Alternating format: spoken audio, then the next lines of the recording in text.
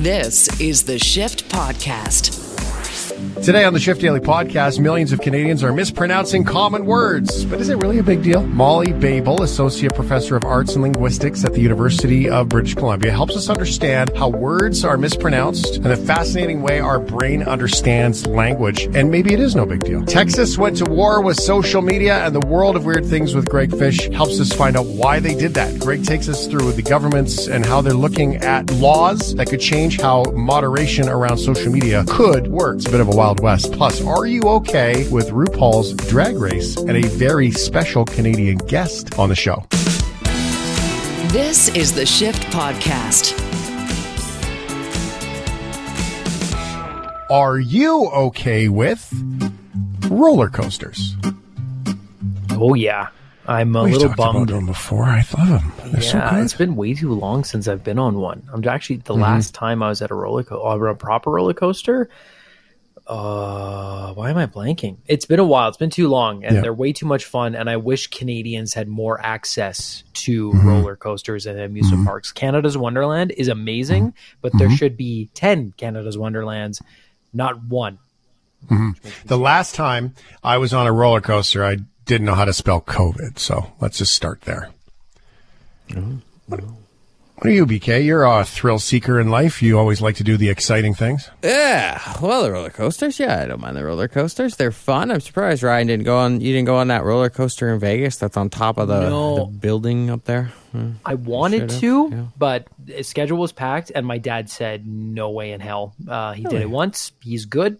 So, because there's the one that's on top of New York, that goes through kind of the whole skyscraper. It goes out over the sides. Yes, and then there's the other one that's on top of the observation tower where you like face the ground very, very high up. Yeah. And I would have loved to have done both. But I was too drunk most of the time anyway. Not a good combination with roller coasters. I don't mind the classic roller coasters, the sit-down ones, even the ones where your feet hang out. That's fine. Some of the like stand-uppy ones or where they hang you upside down forever. I don't need that. Like I don't need that in my life. And like even the old wooden ones too. The neck pain now that I'm an old man. Old man now. The last time I was on a roller coaster was the wooden one here at the Peony, and it hurt my neck, and that was like 3 years ago. So like now it would probably I have a roller coaster idea, and I'll share that shortly here. But since you brought up the PNE, that's where we're going to start here. Have you ever wanted to get launched down a 60-foot metal rod while traveling 45 kilometers an hour? Well, now you can.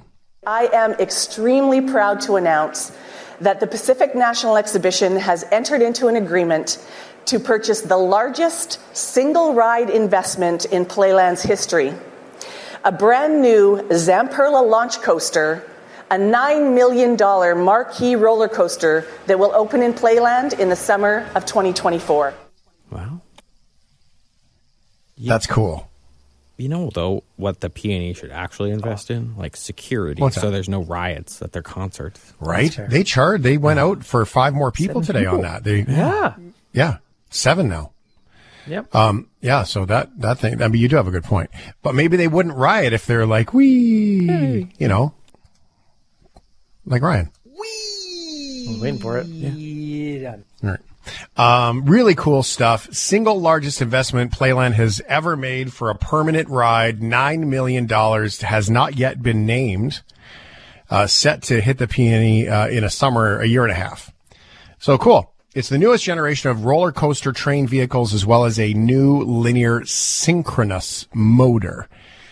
Sounds fancy. So there's lots of things that I would like to do here on the shift, and I would just like to renominate this idea. I've told you the story about this before, but now it occurs to me that I feel like we, as the shift crew, this could be a thing for us.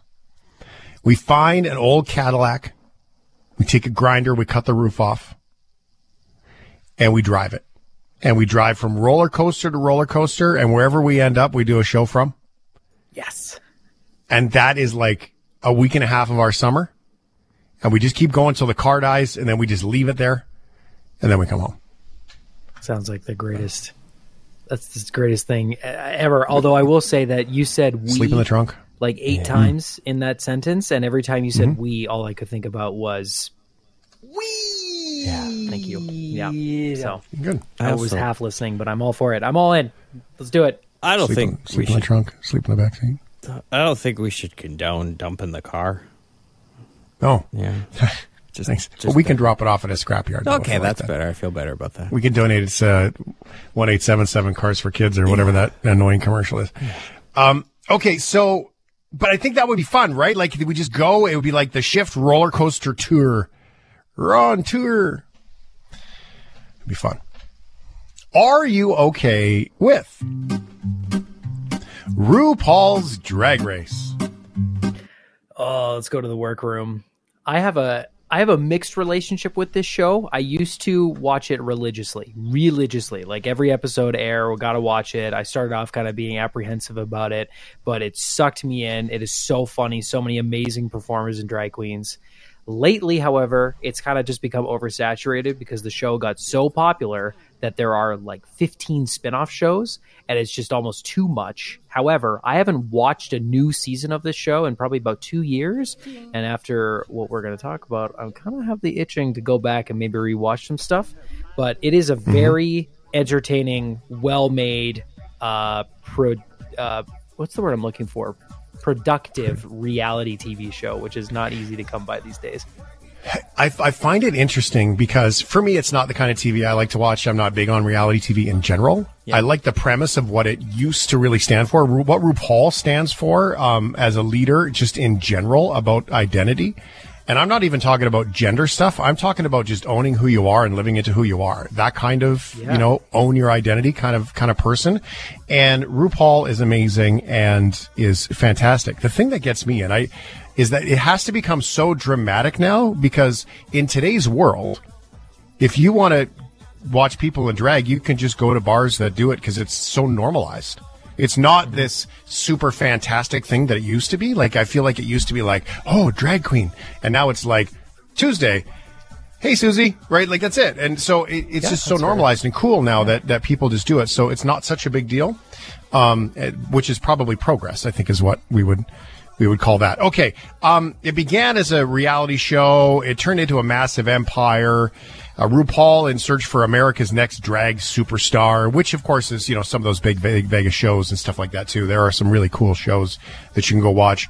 So RuPaul plays the role of the host, mentor, judge for the series. Contestants are given different challenges each week. The makeup is fantastic. The costumes are amazing. The hair is out to here. It's great. The show earned RuPaul six consecutive Emmys from 2016 to 2021. For outstanding host for a reality competition program. The show itself has been awarded Primetime Emmy over and over and over again. There are all kinds of spin-offs, including Canada's Drag Race. Logo TV dropped the trailer for next season of Canada's Drag Race today. Iconic Drag Race stars will be judges, and listen closely for this very special guest that makes an appearance on the show. This look is everything. I couldn't take my eyes off of you. And that's lunch, everyone. Who's ready for world domination? Please help me welcome the Prime Minister of Canada, Justin Trudeau. This one is about to go down in history. Herstory. So, the Prime Minister is popping in for Drag Race. He's the first world leader in the RuPaul-founded competition series, which has more than a dozen spin-offs, Sweden, Australia, Mexico, United Kingdom, and more. The episodes began showing on Crave starting on November 18th, and the Prime Minister is on one of the episodes. So there you go. What does that look like, I guess? We'll have to wait and see. I think it's okay. So I think, of course, first off, I think it's amazing that a world leader is going to be on this show. Yep. Of course, the first world leader to be this is Justin Trudeau. However, I think this is really cool. I think this shows that this show, when it first came out, it was on the fringes of entertainment. It was for a very specific population, and it has grown so much now that a world leader of a G20 nation is coming on to say hi and to motivate the performers. And I think that's amazing because I've watched this growth. And I imagine if I'm not gay, but as a gay person, like what that would mean for representation and seeing that must be incredible. So I think it's a cool step. but I do kind of see the joke of, yeah, of course it's Trudeau. But and that's the thing, right? I mean, if it was Joe Biden or Boris Johnson that showed up on the show, everybody would be like, they would be like, oh my God, can you believe it? And because it's Trudeau showing up on a costume glamour, be center of attention, look at me kind of show, everyone kind of goes, of course. But also, hey, that's kind of cool. It is kind of neat. It is neat. Yeah. And it's good. And I like the fact that, it used to be a big deal when you would go to a drag show. I mean, there's still amazing shows, but nowadays it's just, people, it's just, live your jam, man. Just go live your life with all the crap that's going on in the world. You know what? We need more people to just express themselves and just be true to they are. So whatever that looks like for people, just give her. And if that's big bodacious purple hair on TV, singing songs or whatever it is, dancing, give me more. That's all I say. We need more positivity. Are you okay with extended version? Pawn shops. Always in a shady area, Yeah, there's one near me, and the guy who runs it looks nice, but when I kind of peek my head inside to see, it's like, ugh. But however, I did go to a really cool pawn shop in South Calgary that looked like it was family run, and everybody's wearing like blue shirts with button up and walking around, hey, what can I get you? Everything's like nicely clean and everything. So the idea and the business model, I think there's two ways you can run it, but for the most part, you're going to find, a little bit more of a sketchier business, I find, at least in what my experience. Yeah, there's a row of them in Niagara Falls, all like beside each other, and I used to go in and look sometimes and be like, I think most of this stuff in here is stolen. Yeah, that's just it. Yeah, like you can't tell me that the hammer and the skill saw and all those tools that you find in there that, that someone was like, hey, by the way, I'm going to sell my entire career today. Somehow that wasn't stolen out of the back of a truck. I mean, good deal if you need a skill saw, but still, I find it strange. You never know what you're going to find in there, though. There are some strange things. You could go and find yourself a skill saw. Maybe you could find yourself a nice little record player or guitar would be nice too. But I bet you're probably not expecting to find a coffin. What I was trying to say, and maybe I didn't use the right words, was that marriage is like a coffin, and each kid is another nail. But as coffins go... Please don't say any more. I love that quote. Marriage advice from the shift. Somebody actually did pawn off a used, not a new one, a used coffin so they could pay their bills. Our loans have gone through the roof with the economy being much lower and people needing more money. But this, a used transport coffin, was a first. It's selling for $499. One man who didn't want to be identified is pawning things, he says, a lot more often. As times have gotten tougher and just the inflation rates has caused me to come in probably once a month now selling things. Enjoy your new vacuum. Thank you. And buying things, too, like this old vacuum cleaner purchased by Roxy Kessler. You can't afford anything because gas prices are so damn high that it raises the prices of everything. Food, insurance, everything. The price is just skyrocketing. You can't afford to buy anything new.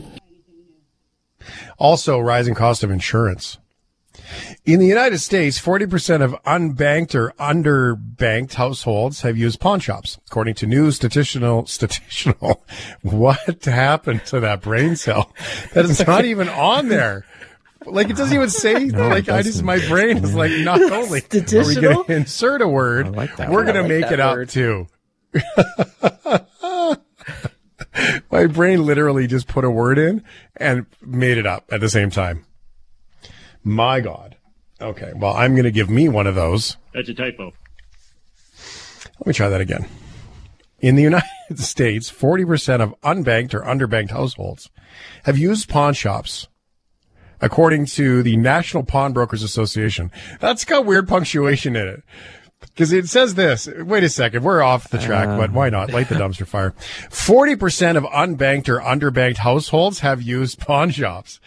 It sounds like households have pawn shops. But it's stats from the Pawn Association. Therefore, it must be law. Yeah, I can't on this one. I think you're just trying to distract from statistical at this point. Statistical was pretty good. Yeah. Gotta tell you, that's pretty good stuff. Oh, I'm laughing so hard the dog come over to see if I'm okay. Yeah, I'm fine, thanks, buddy. Pawn shops are also seeing more white-collar customers, too. The coffin is still up for sale, by the way, for the low price of $499. Dig your grave with debt. This is morbid, right? Yeah. Huh. All right. It's just like, come on. It's a pawn shop with a coffin. Come on. It's just, I think it's great. Yeah. It's positive thinking. Gonna live forever. Okay, we got to be quick. Are you okay with the World Series? Yeah, this year I am. The Houston Astros are my third favorite baseball team behind the Toronto Blue Jays and my favorite, the Cubs. So seeing them win their second World Series with no cheating scandal was very nice. Yeah. Notice Ryan said no cheating scandal. He didn't say no cheating. Yeah, I'll be quick. Used to be, not anymore. Okay, good. The Fall Classic, really quite spectacular. Winning it, the single greatest achievement in baseball. No surprise that people want to party when it happens. Earlier this year, a gamer was hit by a stray bullet while playing online. What did I do there too? Okay. A man is recovering in hospital after a stray bullet hit him in the head right after the Houston Astros captured the World Series trophy. Remember throwing lawn darts in the air? I got to be quick. Houston police said the man was to be with family watching the Game 6 of the World Series when it felt like a hammer struck him on the back of the head. A stray bullet from celebratory gunfire came down and hit him. Now, earlier this year, a gamer was hit by a stray bullet while playing online with some friends, but his headphones stopped the bullet. It wasn't for these on my head, I mean, it probably would have went through. 18-year-old Jonathan Gonzalez says he's lucky to be alive. He says he felt something hit his head one night when he was playing a video game. It felt like if you were wearing a bike helmet and someone just smacks the top of your head. He didn't realize what happened until he saw the bullet hole in his window, and then realized the bullet bounced off of his headset and ended up in his wall. You can see the damage. It actually bent this piece of metal right here, and it went through. That's from Inside Edition right there. This is the Shift Podcast. We were surfing through the internet like we do here on the Shift and trying to find some things to talk about, what's really cool. And I fumbled upon an article about cars. Now, I like cars, so this always gets my attention. A big one for me is I always feel smart because I say Porsche. That's a big one. And so for when we say words properly, and I've always known that BMW is actually the improper way to say it. If you want to say the name, at least as the company would like you to say it, it's actually not proper. Now, in the English language, sure, it works. So this is where we're going to start our conversation. And that was the idea behind all of this, was actually cars. Turns out that most of the vehicle brands that are in the world today, we say most of them wrong, but we're going to go into much more than just that. My guest here that you hear is Molly Babel, Associate Professor, EDI Chair at the Department of Linguistics at UBC, Speech Sciences. Thanks for being here, Molly. I think we should probably establish what the hell is speech sciences, and what is it that you do? Because I think most people think I have a stutter or a lisp, therefore that's the kind of support that's out there, but it's so much more than that. Yeah, it really is. So speech science is kind of just this broad class of studying spoken language and also studying not just spoken language, but visual languages, signed languages, but studying languages from a scientific perspective. And so that means kind of quantifying, analyzing, trying to understand how it works as a system. In the work that I do, I work in the verbal and auditory domains within speech and language. So wanting to understand speech acoustics. So why does a speaker sound the way they do? The first starting principles for that come from the physics of the system. I want to understand, how do we understand speech and language? And again, from the verbal and auditory modes kind of kind of what's the physical working of our auditory infrastructure that allows us to unpack and decipher the frequency components in speech. And then we aren't just sensory systems walking around. We have minds. And so we have to understand how cognition also plays a role in interweaving these things together. The last thing I'll kind of tack on to that is that we are also not these robots in the world, right? We're social entities that live in a creative world where we need to express our identities. And so you kind of can't study speech and language without also considering that, yeah, we are individuals in communities with agency, projecting parts of ourselves, sometimes intentionally and sometimes unintentionally. Mm-hmm. And so many people will say, but language is so fluid, which it is, but it's, but at the same time, it's actually not. The structures are very, very secure, and they have been for a long time. And we often don't look at words like this as, hey, by the way, the English language, hey, we got the slang and stuff like that, lazy language. And let's just all agree, Western culture, we're terrible at it. We're the worst at just literally slaughtering our own language. But it really is this really cool structure that we don't look at it and go, oh, by the way, that's actually a tool in my life. It's a tool for my brain to interpret it all and translate it and put it into my head. And then for my mind to go, oh, I perceive that word as this agreement that a bottle of ketchup is a bottle because somebody called it a bottle. And I know what a bottle looks like. Right. Yeah. All that stuff. That's wild. Yeah. I love it. Now, of course, for me, being a radio guy, it's kind of a jam. So I think it's important. How do you feel? Do you feel like it's just such this important unutilized tool like I do? Well, let's see. What do I think about speech? I mean, when asked about it being an underutilized tool, one of the first things that comes to mind is when I was in graduate school and I took a lot of courses in another department. And I guess I won't name the department to not call them out, but a lot of people were focused on. You don't want to beat up on the other departments? Well, it was like, because I can get to the point without kind of belittling, a whole discipline. But the other graduate students in the class and the instructor tended to focus on language in its written form. And it drove me wild because, like, yes, of course, there's beauty, immense beauty, infinite beauty in the written word. But when you put things into a spoken modality or, again, a signed modality, you're adding an infinite number of dimensions to it, right? When you speak a word, when you sign a word, you can't produce it the exact same way twice. And every iteration of it kind of carries with it an additional kind of component and layer that kind of gives us this distribution of what that word is and kind of points to different aspects of it, right? I can say the word. Let's just be really simple with it. I'm about to say the word CAT out loud, so everyone can imagine kind of how they would produce it themselves. And we've all said it in our head right now. Yeah, exactly. I can say it in my native dialect and have it be a super tight cat sounding pronunciation. And I could try to kind of summon the fact that I lived on the West Coast for 15 years, and I'm going to sound more like cat.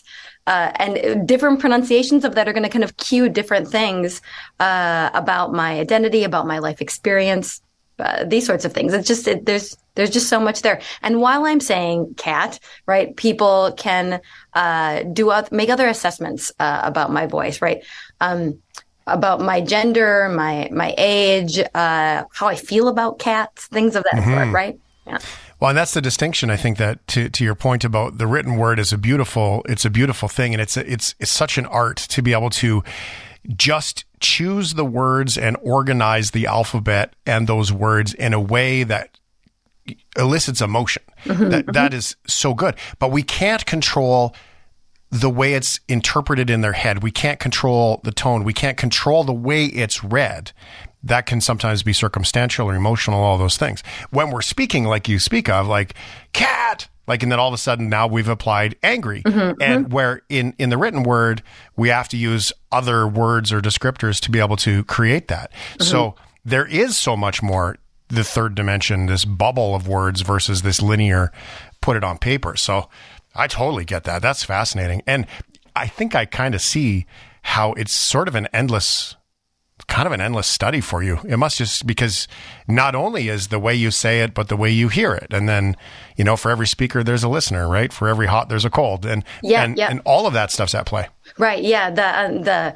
As listeners in the world, so a lot of my own research focuses on the kind of perceptual and processing side, where we can basically always learn how to understand something new. So I can give you a pronunciation of a word that you've never heard before, and I can get you to understand it so quickly. And so a lot of my work focuses on what are the mechanisms that kind of allow your mind to kind of constantly adapt and to shift what it accepts as a reasonable pronunciation, as an interpretable pronunciation of a particular word. Now, we started with cars, and sometimes once you see it, you can't unsee it, right? Yeah, that's certainly true with like brand name things like car. That's right, and it's such a philosophy for life. Once somebody explains to you how a certain part of the food industry works, or a grocery store, when you go into that grocery store, you can have wieners. Once somebody explains to you how wieners are made, you can't really unsee it every time you see a wiener, right? And that really is true with words too. And we started with cars. I said Porsche and Porsche. And many people will say the car brand Porsche. Makes sense. Phonetically, that's how it looks. That's how many people say it. But once somebody says, did you know that that's actually the incorrect way to say it? The correct way to say it is Porsche.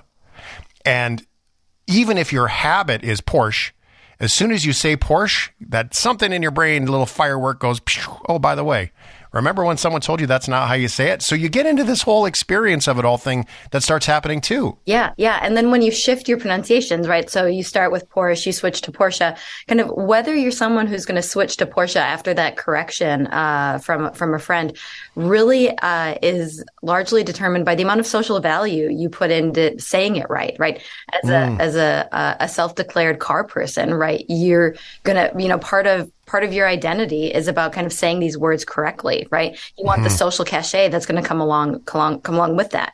So you're going to be more likely to then do this categorical shift to a new pronunciation than someone who doesn't care about cars or doesn't like the person who corrected them.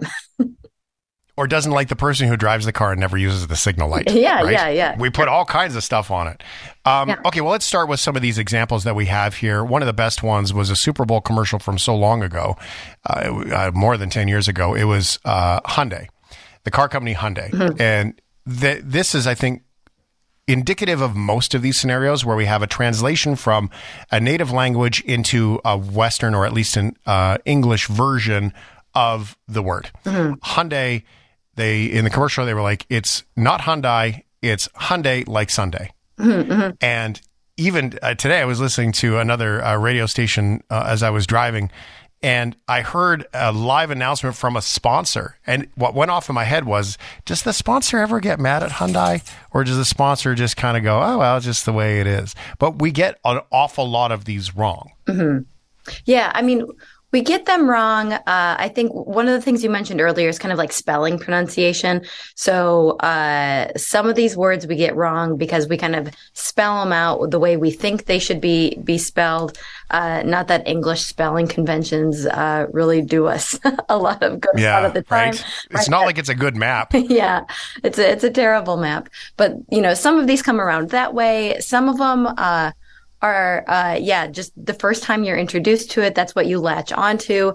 Others, like Mazda is one that comes to mind for this. We're kind of borrowed from Japanese. The ah sound that's in Japanese, we don't have that particular ah in English. So some varieties of English go the direction of. So, and I'm gesturing here that the ah that they have in Japanese is like in the middle, and so you can take some varieties of English and say, okay, well, I'm going to take it back. And that's the Mazda pronunciation. And you have some varieties of English where you can take it to the front, and that's the Mazda pronunciation, where you kind of, but you're taking something that just doesn't really exist in English and adapting it in one of two reasonable ways. We find this with lots of R's.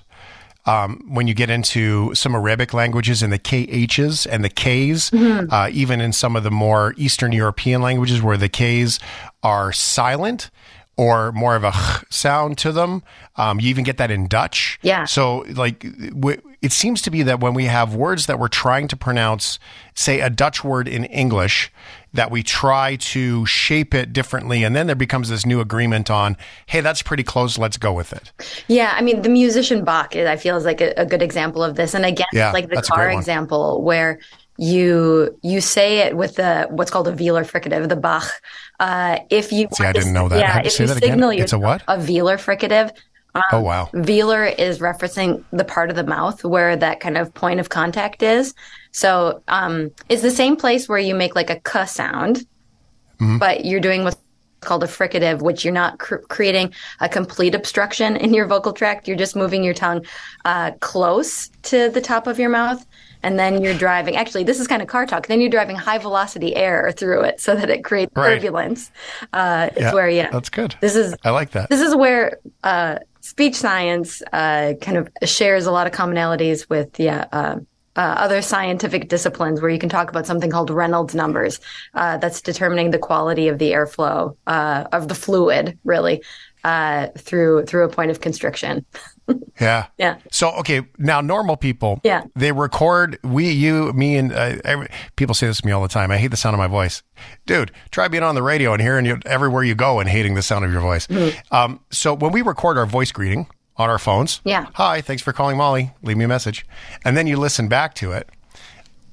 For us, normal people, we just, I can't believe I sound like that. But for you, do you really get picky with the way you speak when you hear the recordings of you speaking? And do you look at it and go, wow? No. I think you're so well spoken. So I'm curious. I do. I basically never listen to myself talk. I try to avoid it at all costs. Mostly, well, I mean, I guess there's a couple different ways to look at it. So, teaching is really fun. It is fun to communicate to students, to radio hosts, to anyone in the world, right? But if I focus too much on the kind of the quality of what I sound like, it takes the fun out of it. It does. It's no longer about the ideas. It's about me self-monitoring about do I sound too tinny? Do I sound too tense? Right. Are my plosives too plosivy? Exactly. Yeah. Right. Was I positioned appropriately from the mic? I don't want to think about those things when the quality of it isn't what I really need to be concerned about. Yeah. So let's contrast that from how to speak properly. The magic actually comes from when we don't speak properly. It's sort of like life. The magic comes from all of the things we get wrong, and then we learn the way to do it. When someone tells you a story, it's usually when they lean into things that maybe aren't quite right, maybe a little bit more on the, I can't believe, whatever. That's where we actually connect in the failure of all this. So when you say don't speak properly, what kinds of speech errors are you thinking about? When I say don't speak properly, I think I take on this social expectation. We've been conditioned to believe that we're supposed to speak a certain way. It's one of the first things that I'll tell somebody who's new in radio and that comes to consult on, or some of my public speakers is great that I coach for public speaking. Mm-hmm. When they'll come in and they'll say, okay, well, I'm going to stand up in front. We have this notion that we're supposed to be a certain way. Mm-hmm. It's almost like this Walter Cronkite. Well, that's how we're supposed to speak when we're in front of the people. And it's supposed to be like that. And so some people will get up in front of their sales staff at work, and that's how they start to talk. And then you can even hear it sometimes on TV shows. They'll do it for fun. And I don't even know why I'm talking like this all of a sudden. So I say it from that perspective of this conditioned thing we have in our head of how we're supposed to be perfect when we speak or sound a certain way. Yeah, I mean, I guess, so one of the things that comes to mind as you're saying that is in the context of things like radio, in the context of various positions of power, right? That like sales example that you give. I think we want to be really careful to not restrict our expectations about the kind of voice that's allowed to fill that space too much, because then we run into this idea that public voices are just voices that sound a particular way. And we really clear things that we want to be careful we're not constraining. So if you have a non-native accent, right, of course you still belong on the radio. Of course you still belong in these positions of power. The fact that you have a non-native accent has nothing to do with your abilities in those domains, right? That's an important takeaway. Yeah. Right. But kind of an example that also comes to mind is, if I were talking to you the way I talk to my 15-month-old baby, right, that would be very inappropriate, right? Like how that is such a, that would not align with even like the expectations we want to bring to this, right? But that just kind of points to the different styles we have. Well, and I think that's really great for people to hear, because there isn't a way to speak. There isn't a way to do it. I would always encourage, look, you're the only person that sounds like this.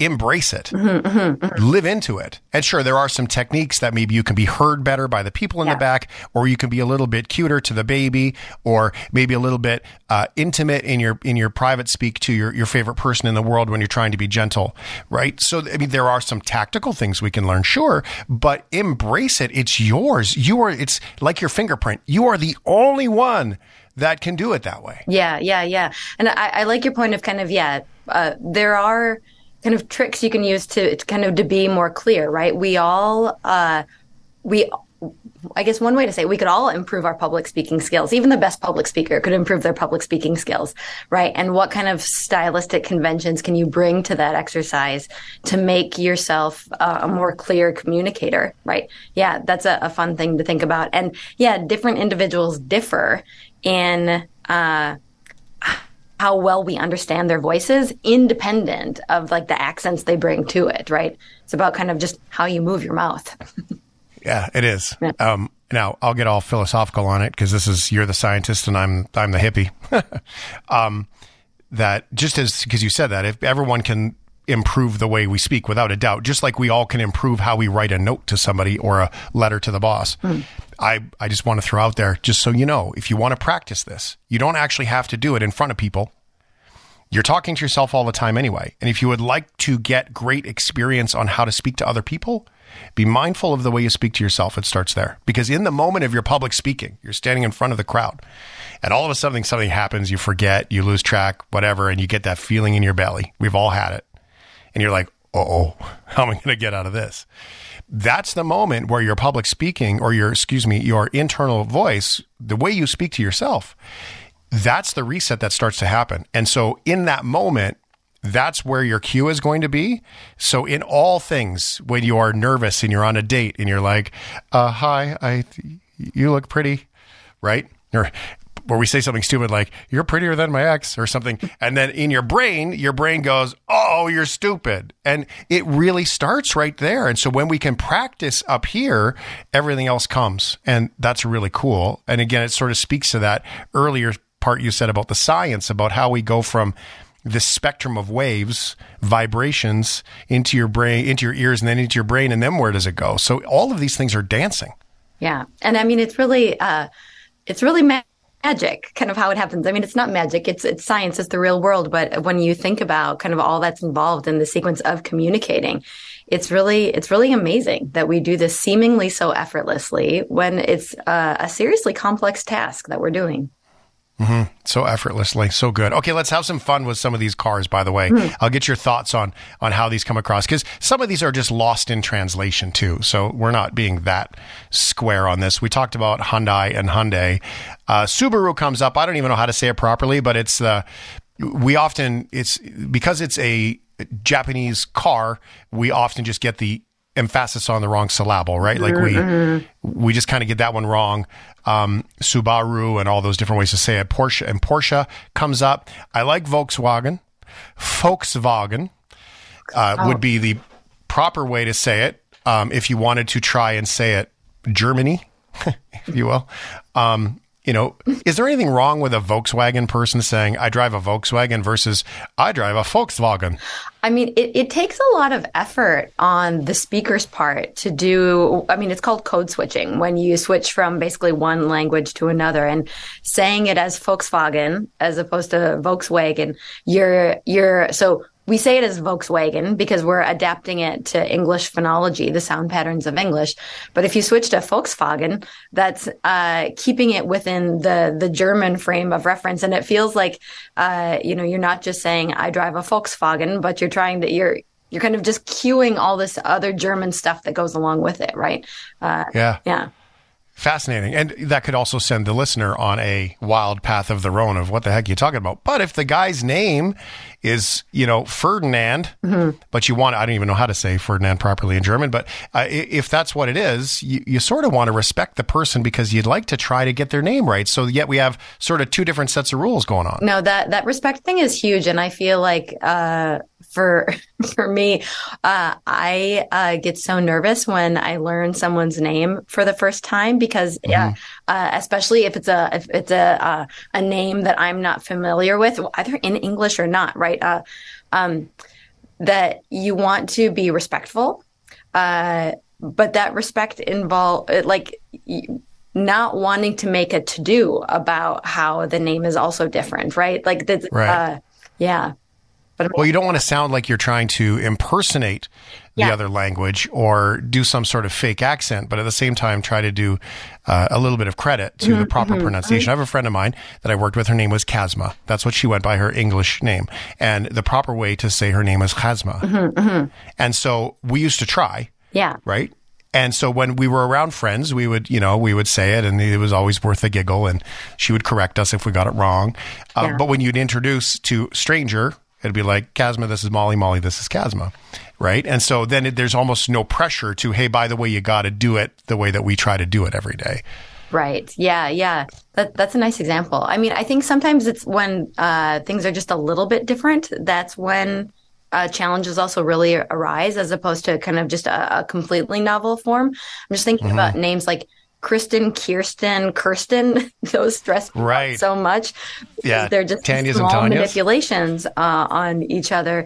And I hear one and kind of they all get activated. And then I'm like, which one did I just get? Laura's and Laura's, Tanya's and Tanya's, Kirsten's and Kirsten's. We often get names wrong and very subtle differences between so many of them. But is it really a big deal? This all comes from inspiration around car names and how we often get car names wrong. We do it Lancia, Lancia, stuff like that. Porsche.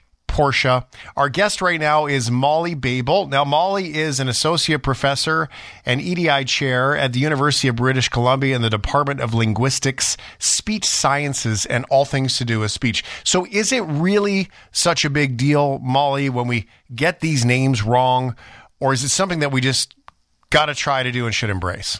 One thing to throw in there with respect to this, I mean, we're talking about names, but this is one of the ways in which English is a unique and a challenging language, is that we borrow words all the time. And English has so many basically extra words that are these permutations on meaning. And yeah, we do that with names in English too, where we're just really open about the kinds of names that you can have. Yeah. Well, in today's world, then you get first name is one language, second name is a different language. Yeah. Right? So you might have a French last name and an English first name. So then what do you do, right? So it's now you're flipping between, what you called it, codes? Code switching, yep. Code switching. Yeah. From first name to last name. So I think what I'm hearing in all of this is a little bit of grace for everybody to just keep trying, really. Yeah. It's kind of what it boils down to, which is cool. Okay, so I want to get through a couple of these other ones just because I did say that we would. BMW. Yeah, what's the right way to do that one? So BMW is, many people would say it's BMV because the W is a V in German, essentially. But it's actually, in English, it's Bavarian Motor Works. But much like Germany and Deutschland are two completely different words, it's actually Bayerische Motorenwerke. So it's actually BMW, if you wanted to say it properly. So BMW is actually BMW. Mercedes-Benz, we also say that one wrong. It's Mercedes-Benz. Yeah. So I like to watch, I've just fallen in love with Formula One. And when you listen to those Europeans say Ferrari and Mercedes and those different words, and they say them completely differently than we do, which is super fun. Maybach is not Maybach or Maybach. It's your Bach. What did you call that? That was that fancy word you used? Yeah, Wieler Fricative, yeah. Holy, Yeah. that's so big. But we call inside Mercedes, we call AMG, which is not AMJ, it's AMG. Because of the letters and the translations between the alphabet. The list goes on and on and on. Audi and Audi and Jaguar and Jaguar and all of them, Tesla. We get them all wrong. Most of them we do. It's fascinating.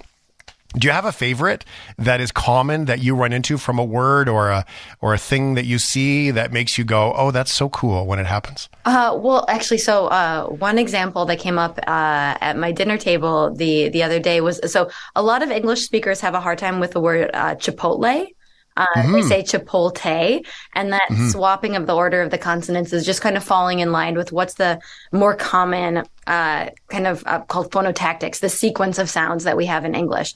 But my 4-year-old was saying Chipotle, Chipotle, Chipotle. We were having a Mexican meal, and I mentioned to her that some people have a hard time saying that. I'm surprised that you're saying it so well, and she was just like, "Why?" Right. Typical 4-year-old sass. But so that one's on my mind of, with the kind of the lesson being that things become more challenging the later you're introduced to them. If you're introduced to pronunciations at a younger age, it's all, it's just what your system's made of. Yeah, and some of us have a hard time. My son is similar. He's the opposite. He gets the words jumbled or letters jumbled up every now and then. His were sniggle light for signal light. Oh, nice one. Yeah. You often hear like the aluminum and aluminum and ambulance, ask and axe. Yeah, that one's really those. common. Yeah. And generationally, the millennials will often have another one is verses. Man, we just made up there's a whole generation. They just made up the word verse as in like we're playing against each other. We're going to play volleyball and it's Molly versus Shane. I've never heard that. That's fascinating. Oh my God, it's everywhere. I've even heard it in the news recently. Yeah. Young newscasters using it. Yeah. And they fake it and it's more and say if it's hockey, it would be the Calgary Flames are versing the Vancouver Canucks tonight. That's so cool. It's amazing how it happens. Amazing, I mean, part of me wants to stand up for come on, say it right. And the other part of me that's awesome. It's just like this chunk of generation that says it differently. This happens. And the impact of all that. What were the other ones? Astronaut was Addersnot. And more. So we've all got them. So I guess that's probably the question I'll ask the audience. 877-399-9898. What's the one word that either you don't ever get right or someone that you know and you just get a kick out of it? Because I think that's what I take, Molly, is that let's just work hard at it, be great at it, embrace it, but let's get a kick out of it. Yeah, and I love the way you said it earlier, be gracious about it. When someone does something that's, quote, wrong with language, don't hold it against them. It's just, Well, it's not technically wrong. Technically the dictionary companies, they just change the words when they want to. They just do it. So why not? Change the agreement. Thank you so much for being here, Molly. This is fascinating. My pleasure. Thanks for having me.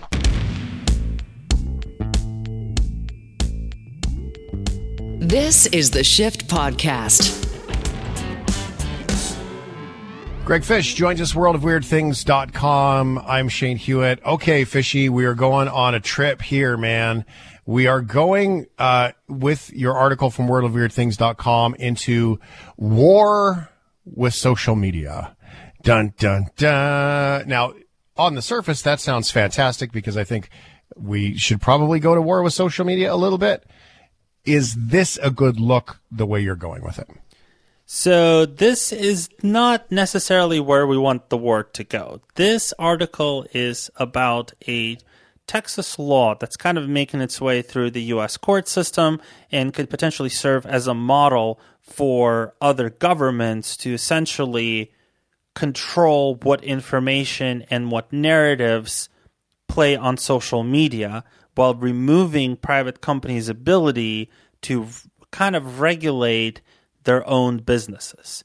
So let me explain exactly what the law really is.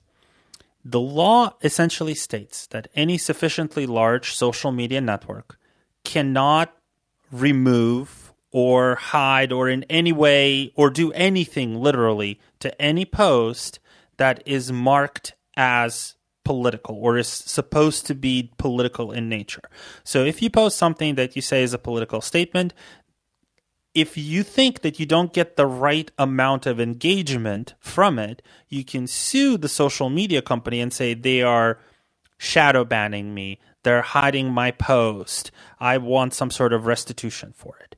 If you post something that is very aggressive, if you post misinformation and the social media network removes it, you can sue them and say they're censoring my political speech. So, and they're censoring me, and they would have to restore you. So essentially what it's doing is it's banning moderation of social media. It's banning, actually.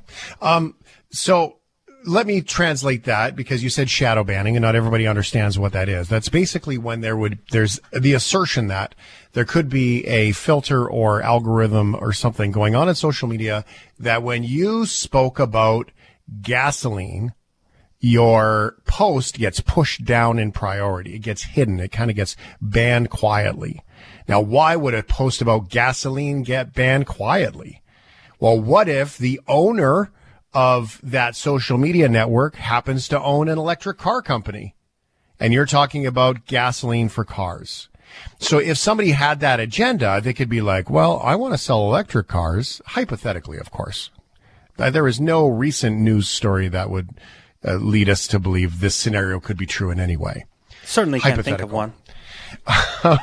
So if there was a guy who owned an electric car company and also owned a social media network, that person could quietly put in a little filter that says anybody who talks about gasoline-driven cars, shush, don't post that one. Let it sink.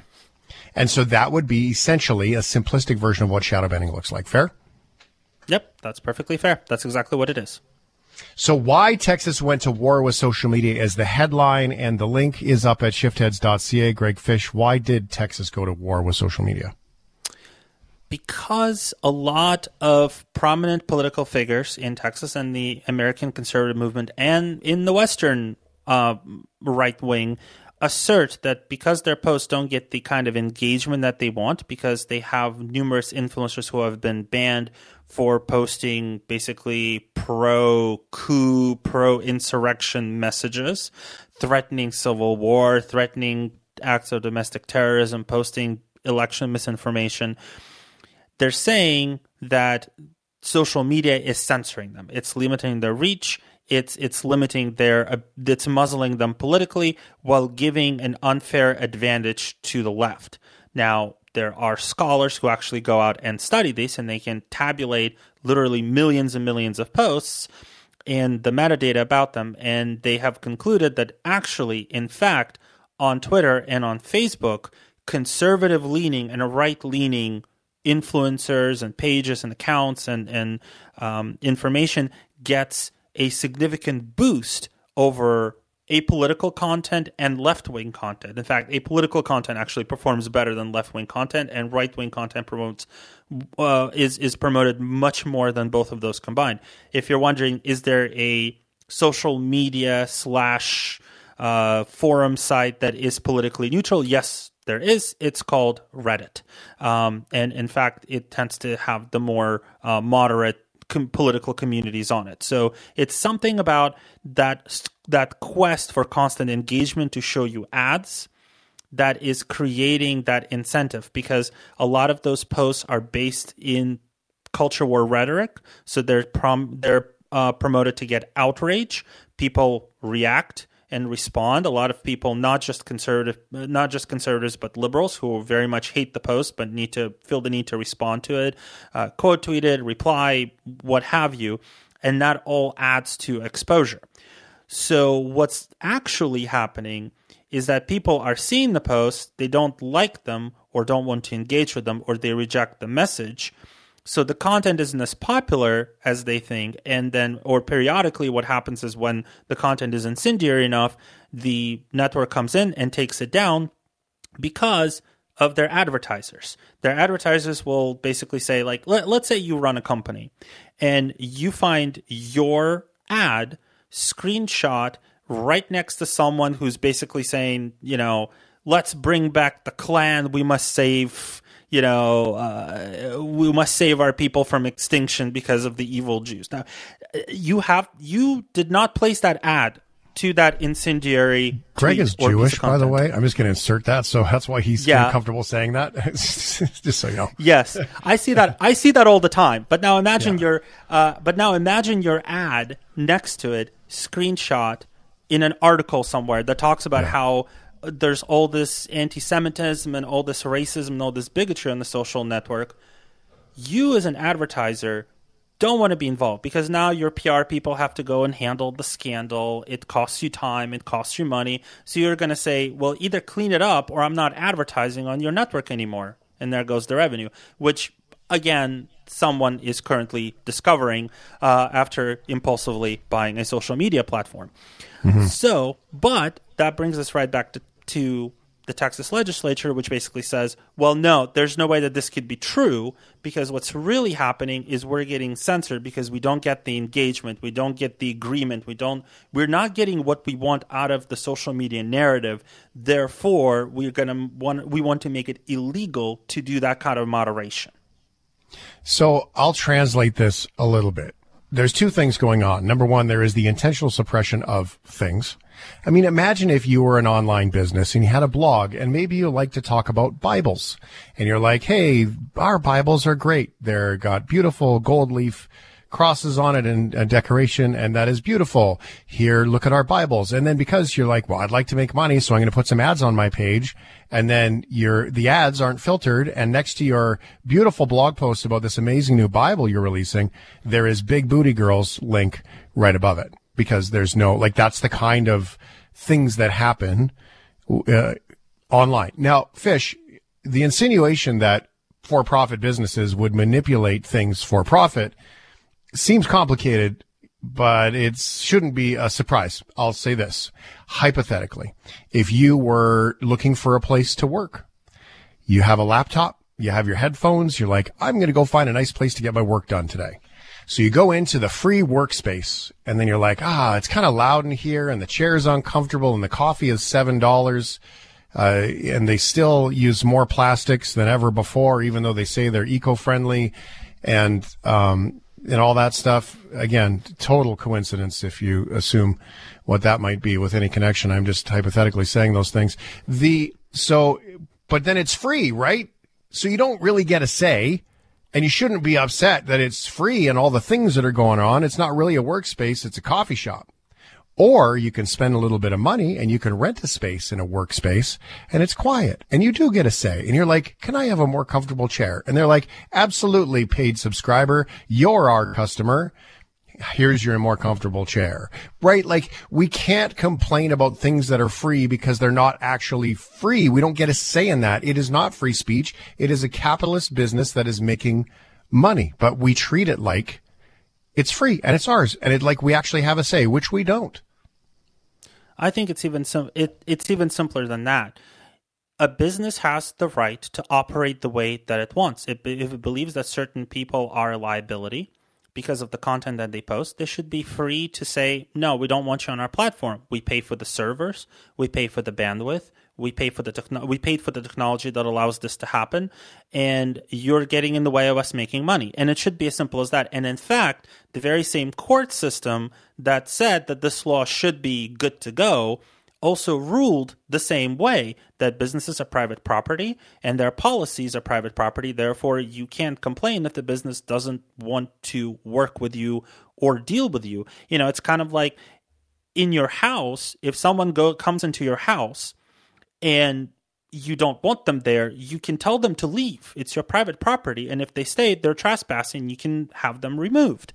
Mm-hmm. But the government doesn't come in and say, well, your place is big enough, you should be able to accommodate these people, even if they're waving a knife, even if they're screaming at your face, even if they're, tracking mud all over the place. You have to have them here. And then the other poisonous clause in the Texans law says you can't not offer the service in Texas. So it's basically like saying, you know what, fine, if they can't leave my house, I'm leaving my house and selling it. And the government says, no, you can't do that. You're now under house arrest. So nothing of this works. It completely disregards any basis of private property, private ownership. Like, it's kind of bizarre that the very same people who say capitalism and free enterprise and small business and this is the way to the best of society, all of a sudden turn into communists who say, well, no, comrade, this is our public square and you cannot leave, and also you must provide this for us at whatever cost you have to incur. So this is, I would say that's even a bigger problem, because it ultimately really, here's what it comes down to. It comes down to people who have posted their ideas and say, this is a public square, this is the free exchange of ideas, these are my ideas out there. And people look at those ideas and say, no, thank you, we don't really want anything to do with them. Please leave. We don't really want you here. And their reaction to it isn't to say, well, maybe I should relook my ideas, or, you know what, it's your right to not like my ideas. They are essentially reaching for a law that says, no, you must sit here and you must listen to me and you must do what I say. Otherwise, I'm going to sue you.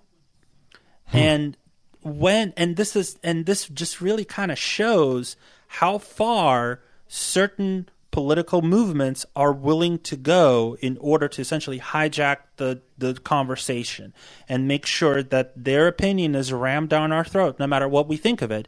And even if they have to disregard the rights of the very people who they claim to represent and whose freedoms they supposedly say they want to protect. So basically, you have the right to freedom unless you freedom wrong by denying them the kind of platform and attention that they want. Yeah. Convenience, right? Like you have freedom of speech until it's inconvenient for me. So if you and I own a building and we're downtown and someone comes up and spray paints on the side of our building, evil racist message, whose responsibility is that? Most places in the Western world, it's the building owner's responsibility to take down the graffiti, and there's usually a timeline when it gets reported, that graffiti's got to come down and, racist message has to be painted over, taken down, whatever. That's the business owners. But in social media, there seems to be no accountability for the business owner to take down the racist message. And so if that's their property, albeit digital, to me, it makes the most sense that, much like a property owner in Greg and Shane's Property Inc., that it's our responsibility to take down the graffiti, take down the racist message. It should be the responsibility of the business owner to take that stuff down, as per the government says in all places. Is that fair for you? I would say that's fair. And what we can't have is and also, again, it's our building. So if we want that racist message off of it, we can't have someone coming in and saying, no, you're not allowed to do that because someone had a political statement with that racist message and now everyone must see it. Nope. Yeah. Our building, we paid for it, we maintain it, we have a responsibility to our customers. That message is gone. That's End right. of story. Yeah. Yeah, that's true too, right? Oh, it's free speech. They can say what they want. No, it's not. It's my wall. It's not your wall. Oh, it's fascinating. Okay, so the link is up at shiftheads.ca on the Facebook group. Follow that group, be a part of it, and you too can share stories just like Greg Fish's with theworldofweirdthings.com. Thanks, Fishy. Always a pleasure. Thanks for listening to the Shift Podcast. Make sure you subscribe, rate, and review the show, and share with anyone you like. Get it on Apple Podcasts, Google Podcasts, Spotify, and CuriousCast.ca.